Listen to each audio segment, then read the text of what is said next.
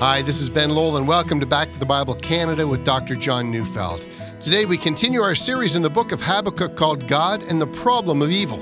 So let's turn in our Bibles to Habakkuk chapter 2, verses 9 to 17, as Dr. Neufeld brings us a message called The Fall of Evil, Part 2.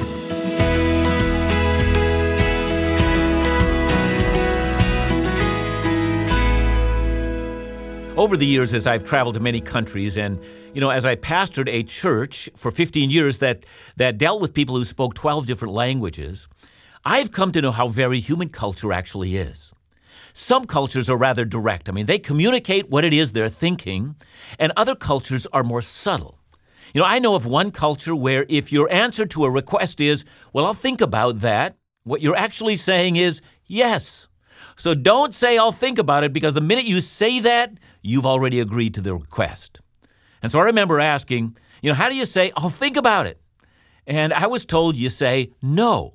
That means you're thinking about it and might consider it in the future. And so I asked, well, how do you say no? And I was told, well, there is no way to say that, because in that culture, you can't give a final answer that closes the door forever to a request. Now, North Americans find that frustrating. We imagine that we are more direct, but really, I just don't think we are. In our culture, I'll think about it often means no. We say, I'll think about it only because we don't want to appear rude and say no in someone's immediate presence. Then after that, we just don't get back to them. You see, we're as indirect as anyone. We just don't see it in ourselves. Human culture, human communication is a complex thing. It's the nuances that often trip us up. But as I've just illustrated, sometimes all those nuances are simply a cloak of deception. How are you, we ask. Fine, we say. We need to get together sometime, we say. And we both know we have no intention of getting together sometime. How do I look, we ask. And the question doesn't mean, how do I look? It rather means, would you please pay me a compliment? You see, we often don't mean what we say. And we really do have ways of hiding bad news from people. And for that reason, some of us are startled with how direct so much communication is in the Bible. That's especially true in confronting sin. No nuances, no subtlety, no formal talk or polite conversation. The Bible is direct, blunt, offensive, and indeed it tears away our barriers of deception with, almost violence. Remember how it was when the prophet Nathan confronted King David about his sin. He never uses the word mistake or bad judgment. He doesn't look around for some way to soften the blow. And instead, listen to what Nathan the prophet says to his king. It's recorded in 2 Samuel 12, 9-11. Why have you despised the word of the Lord to do what is evil in his sight? You have struck down Uriah the Hittite with a sword and have taken his wife to be your wife and have killed him with the sword of the Ammonites. Now, therefore, the sword shall never depart from your house, because you have despised me. That is, you've despised God. Thus says the Lord, behold, I will raise up evil against you out of your own house. Oof! That's like a kick in the stomach. No, God didn't protect David's feelings. Indeed, he ripped off the bandages and made David look at the raw wound of his ugliness. For those of us who have read through and studied the Old Testament prophets, that's how they read.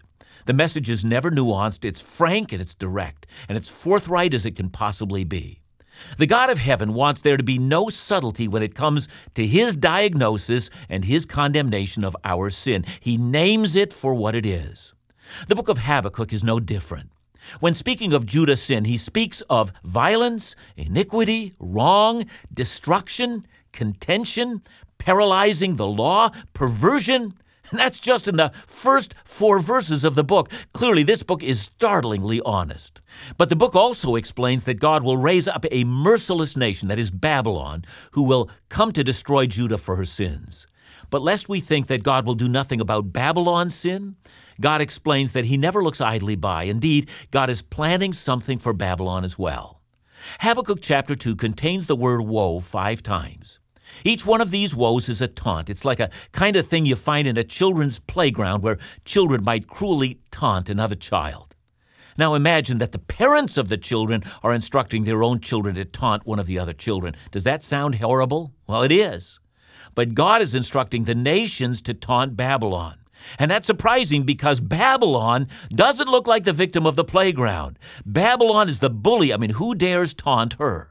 Babylon has beaten and plundered the nations around her, and yet the God of heaven is calling for a taunt against Babylon. And in Habakkuk 2, we find the word woe 5 times. Each woe is a taunt, like children dancing around the bully singing, "Liar, liar, pants on fire," and "Billy is a silly boy," over and over again. Except these taunts are anything but trite. They're direct and they're forceful. But they're more. These taunts tell Babylon something she never would have guessed on her own.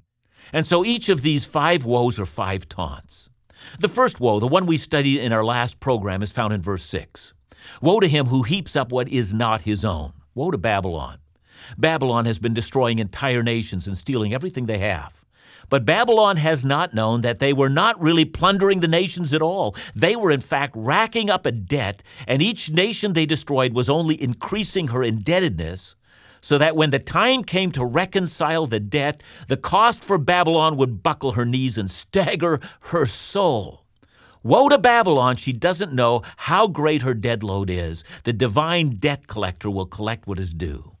Now here, obviously, the process of becoming a vast empire, the Babylonians had plundered many nations, and they'd killed people and become wealthy. And according to Habakkuk's first woe, the oppression of others is like borrowing money. It's like going to the store and spending the day on a delightful shopping spree with your visa in hand and enjoying all the neat things that you've gotten for yourself until the bills arrive and the 17% interest begins to start. See, on that day, Babylon is going to find that it is she who is stripped bare. But how big are the bills that Babylon has racked up? Well, according to Habakkuk 2, verse 8, the Babylonians reckoned that human life was cheap. But God reckons human life is a precious thing, and it is God's reckoning that matters. Let me suggest an analogy. Imagine using your credit card to buy a car. And because you don't know the value of cars, you bypass the Toyota Corolla and you buy the Lamborghini. Woe to you! You won't be able to pay that debt. That's exactly what Babylon has done. They had put human life on their credit card, not knowing how precious human life is. Now, how are they going to pay that off when the payment is due? And that's no different today. When we hear of murderers who seem to get away with their crimes, nothing of the kind is happening. Genesis chapter 9, verse 6 says, "Whoever sheds the blood of man, by man shall his blood be shed, for God made man in his own image." God demands an accounting for each life. You may get away with murder in human courts, but you'll never get away with it in God's court. Those debts will be remembered. Those debts are more than you want to pay. They are a staggering amount, and that's why, in the book of Habakkuk, Habakkuk takes to taunting Babylon. The unpaid and staggering debts of Babylon are coming due. Woe, woe to Babylon! Who would want to be her? But that's just the first woe. That's the first taunt against Babylon. Now comes the second. It's found in chapter 2. It's found in verses 9 to 11. Woe to him who gets evil gain for his house, to set his nest on high, to be safe from the reach of harm. You have devised shame for your house by cutting off many peoples. You have forfeited your life, for stone will cry out from the wall, and the beam from the woodwork respond. One of the things that Babylon did with the wealth of the nations that they had destroyed was they built what would have seemed in that day as an impenetrable and indestructible fortress. Verse 9 mentions the nest that is set on high. The image is the image of an eagle that builds its nest in a high tree where no enemy can attack. Babylon seems to have done that with her city. The walls around Babylon were so thick, you could actually march 4 chariots side by side on the top. Indeed, those walls were an incredible 136 feet thick. It's hard to imagine. The city had 100 gates, and each gate was made of pure bronze that could not be burned with fire or moved with a battering ram. So it would seem that everything was secure. Now, Babylon paid for all of that with the plunder of nations. The money that it took to build such a monument to their greatness was gained by the cost of human life, and that was shameful. But Babylon, as we've seen, didn't even remember the cries of their victims. Their victims meant nothing to her. They forgot about them and remembered them no more. But now here's the taunt. The beams from the woodwork, the stones from the wall, they're crying out, "We've been constructed with blood, and we, The stones and the beams, we are the evidence of your crimes. Woe to Babylon! She'll never be able to hide her crimes because the stones and the beams are like a massive billboard that advertise what she's done. It will be remembered before God in eternity.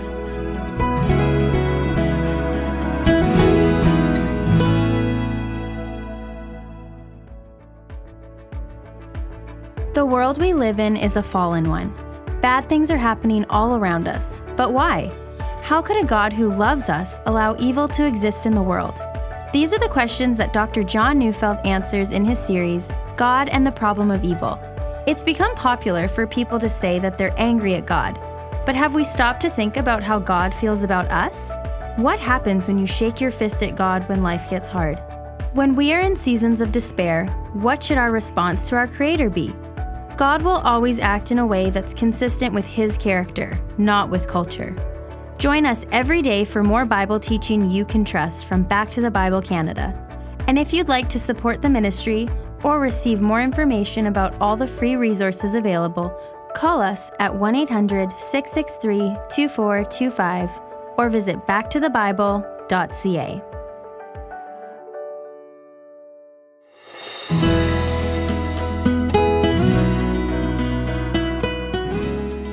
I feel that a little history lesson is in order. I wonder if you've ever heard the expression, the writing is on the wall. It means that your defeat is already upon you. Now, you know where that expression comes from? That expression comes from Daniel chapter 5. A man named Nabonidus was the king of Babylon, but he was out in battle, and his son, Belshazzar, ruled in the city whenever his dad was gone. And Belshazzar was a fool who had drunken parties whenever Dad was gone. I mean, after all, who could attack Babylon? It was an indestructible fortress. And one night, we know that it was in September of the year 539 BC. It's about 70 years after Habakkuk wrote his woes against the walls of Babylon. It was while Belshazzar was getting drunk that a hand appeared on the wall and began to write something that no one could understand. And in terror, they brought in a Jewish prophet by the name of Daniel, and he interpreted what that hand had written. God has numbered your days and found you wanting. And as Daniel was telling this to Belshazzar, at that very night, Cyrus the Great, commander of the armies of Persia, had found a way to divert the waterway that led underneath the walls of the city. He entered Babylon without even firing a shot.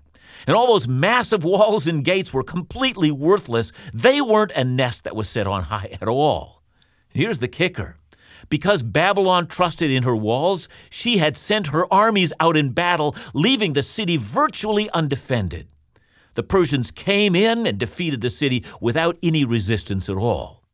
See, the walls of Babylon were not what the Babylonians thought they were. They really were never a safe nest out of reach of harm. You know, when the appointed day came in which Babylon's debts came due, no eagle's nest could drive away a sovereign God who always collects his debts. Look at verse 10 again. You've devised shame for your house by cutting off many peoples. You have forfeited your life. That was the debt, and the collector was coming.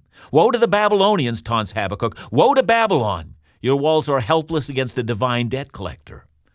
20 years after conquering Babylon, the Persian king Xerxes decided to plunder the city entirely. He humiliated them completely. And that's what the beams of Babylon were already crying out. Now let's go to the third taunt, or the third woe. I'm now reading from Habakkuk chapter 2, verses 12 to 14. Woe to him who builds a town with blood and founds a city with iniquity. Behold, is it not from the Lord of hosts that peoples labor merely for fire, and nations weary themselves for nothing? For the earth will be filled with the knowledge of the glory of the Lord as the waters cover the sea. I want to start with that last sentence that we've just read. The earth will be filled with the knowledge of the glory of the Lord as the waters cover the sea. That's not the first time that we find this sentiment in the Bible. About 150 years before Habakkuk, the prophet Isaiah had said exactly the same thing.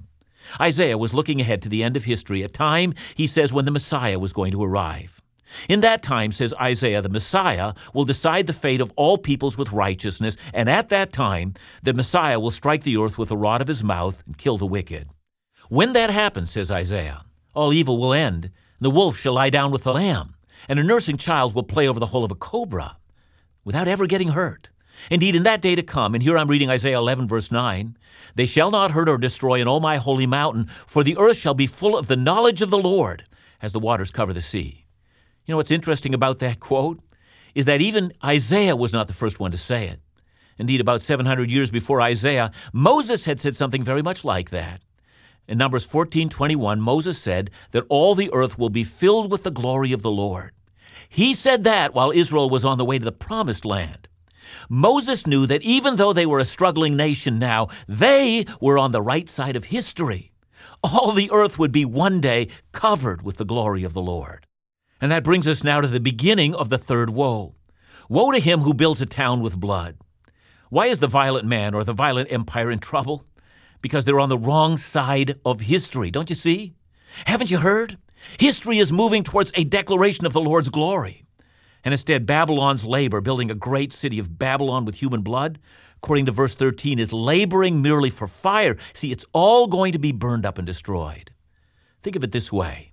Imagine for a moment that you were working with all your energy that you had to save up a nest egg, a wonderful retirement package. But now imagine that you're doing that in the old United States South, just before their utter defeat at the hands of the Union Army led by General Grant. Woe to you! You've been saving up Confederate currency. In just a little while, when the South collapses, all that currency won't be worth the paper that it's printed on. You were on the wrong side of history. And that was Babylon. The future of this earth will not go to those who pave the way in human blood.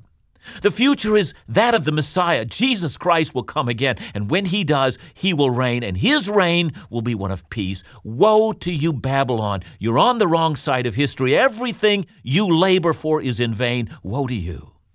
So we've seen three woes or taunts against Babylon. First, your debts are so high. How are you going to pay when the divine creditor demands you pay? And the second woe, you haven't hid your crimes. You've placed them on billboards, so you can't even hide what it is that you owe the divine creditor. And third, you're on the wrong side of history, and you'll soon be penniless when the divine collector shows up. Woe to you, Babylon! Who would want to be her? And now the fourth woe to Babylon. I'm reading Habakkuk 2:15-17. Woe to him who makes his neighbors drink. You pour out your wrath and make them drunk, in order to gaze at their nakedness. You will have your fill of shame instead of glory. Drink yourself and show your uncircumcision. The cup of the Lord's right hand will come around to you, and utter shame will come upon your glory. Do you remember Jesus in the Garden of Gethsemane right before he was led to be crucified? Remember, he was in agony. Blood vessels in his forehead were bursting. Great clumps of blood mingled with sweat were falling down to the earth. It's in the Garden of Gethsemane. And what does he pray? According to Matthew's record, in Matthew 26, verse 39, here's what he prays. My Father, if it's possible, let this cup pass from me. Nevertheless, not as I will, but as you will. You know, that prayer explains Jesus' agony that night. But what is this cup that Christ so desperately didn't want to drink that night? The answer to that is that Jesus was using the image of the cup from the writings of the prophets. But what image was he borrowing? Well, let me read to you from Jeremiah chapter 25, verse 15. Thus the Lord, the God of Israel, said to me, Take from my hand this cup of the wine of wrath, and make all the nations to whom I send you drink it. They shall drink and stagger and be crazed because of the sword I am sending among them.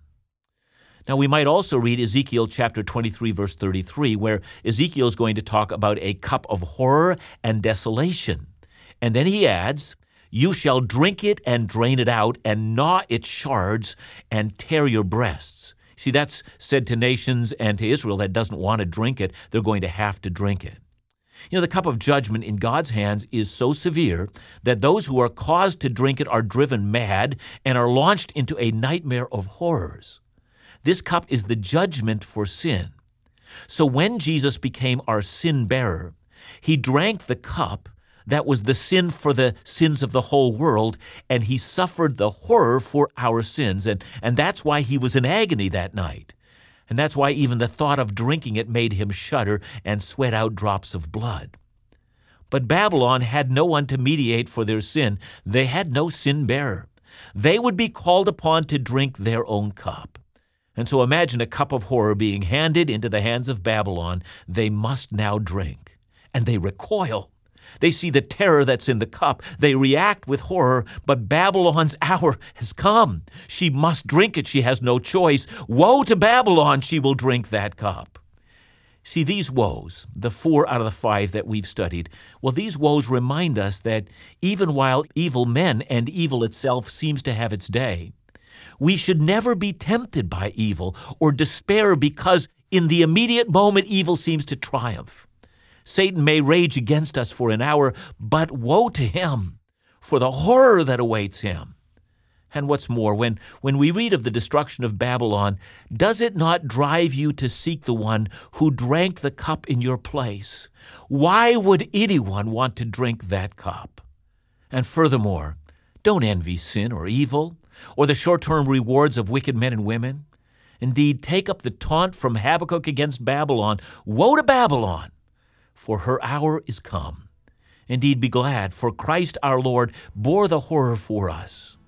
And so, if you have not yet given your life to Christ, you want to do that. Give your life to a Savior who drank the cup in your place so that you might be accepted before God. Heavenly Father, I pray, help us to honor Christ and to put our faith in Him, we pray. In Jesus' name, amen.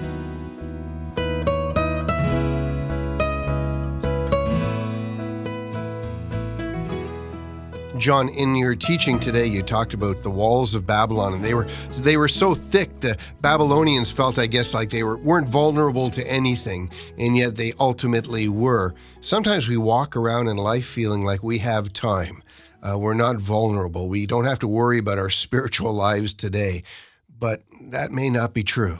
Yeah, it's amazing the kind of things that we actually trust in. I mean, one is people commonly trust in their own health because at the present it seems like your health is in good shape and, you've been jogging and eating bran, whatever else you do, and you think you're okay because of that. Other people look at their own money and think that, when bad days happen, I have enough hidden up for me that nothing can happen to me. So we all have, I think, our own walls. And I think what I want to say to anyone who says, I've got enough time to trust in, I'll make my decision for Christ down the road.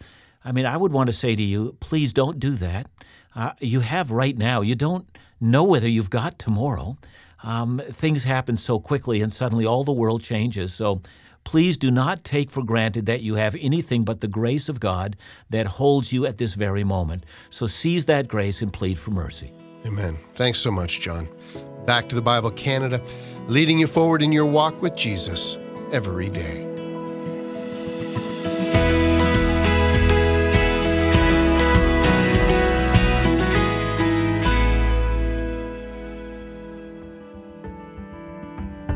Sarah wrote, "I have been saved for over 50 years, was just a little girl, in fact. Back to the Bible has been part of my life forever, and I've given to the ministry even out of my allowance when I was little. Dr. Neufeld brings scripture to life. There is depth yet practicality, challenge but hope. The world has changed, technology has made everything closer, ministries have changed. Yet, Back to the Bible has remained constant in its values and teachings. They have embraced technology while making sure the gospel is not diluted. You do a marvelous work, and I look forward to hearing you every day. We couldn't be more grateful for the encouragement and the reassurance that while we embrace new technology, the gospel message remains true. Sarah, thank you.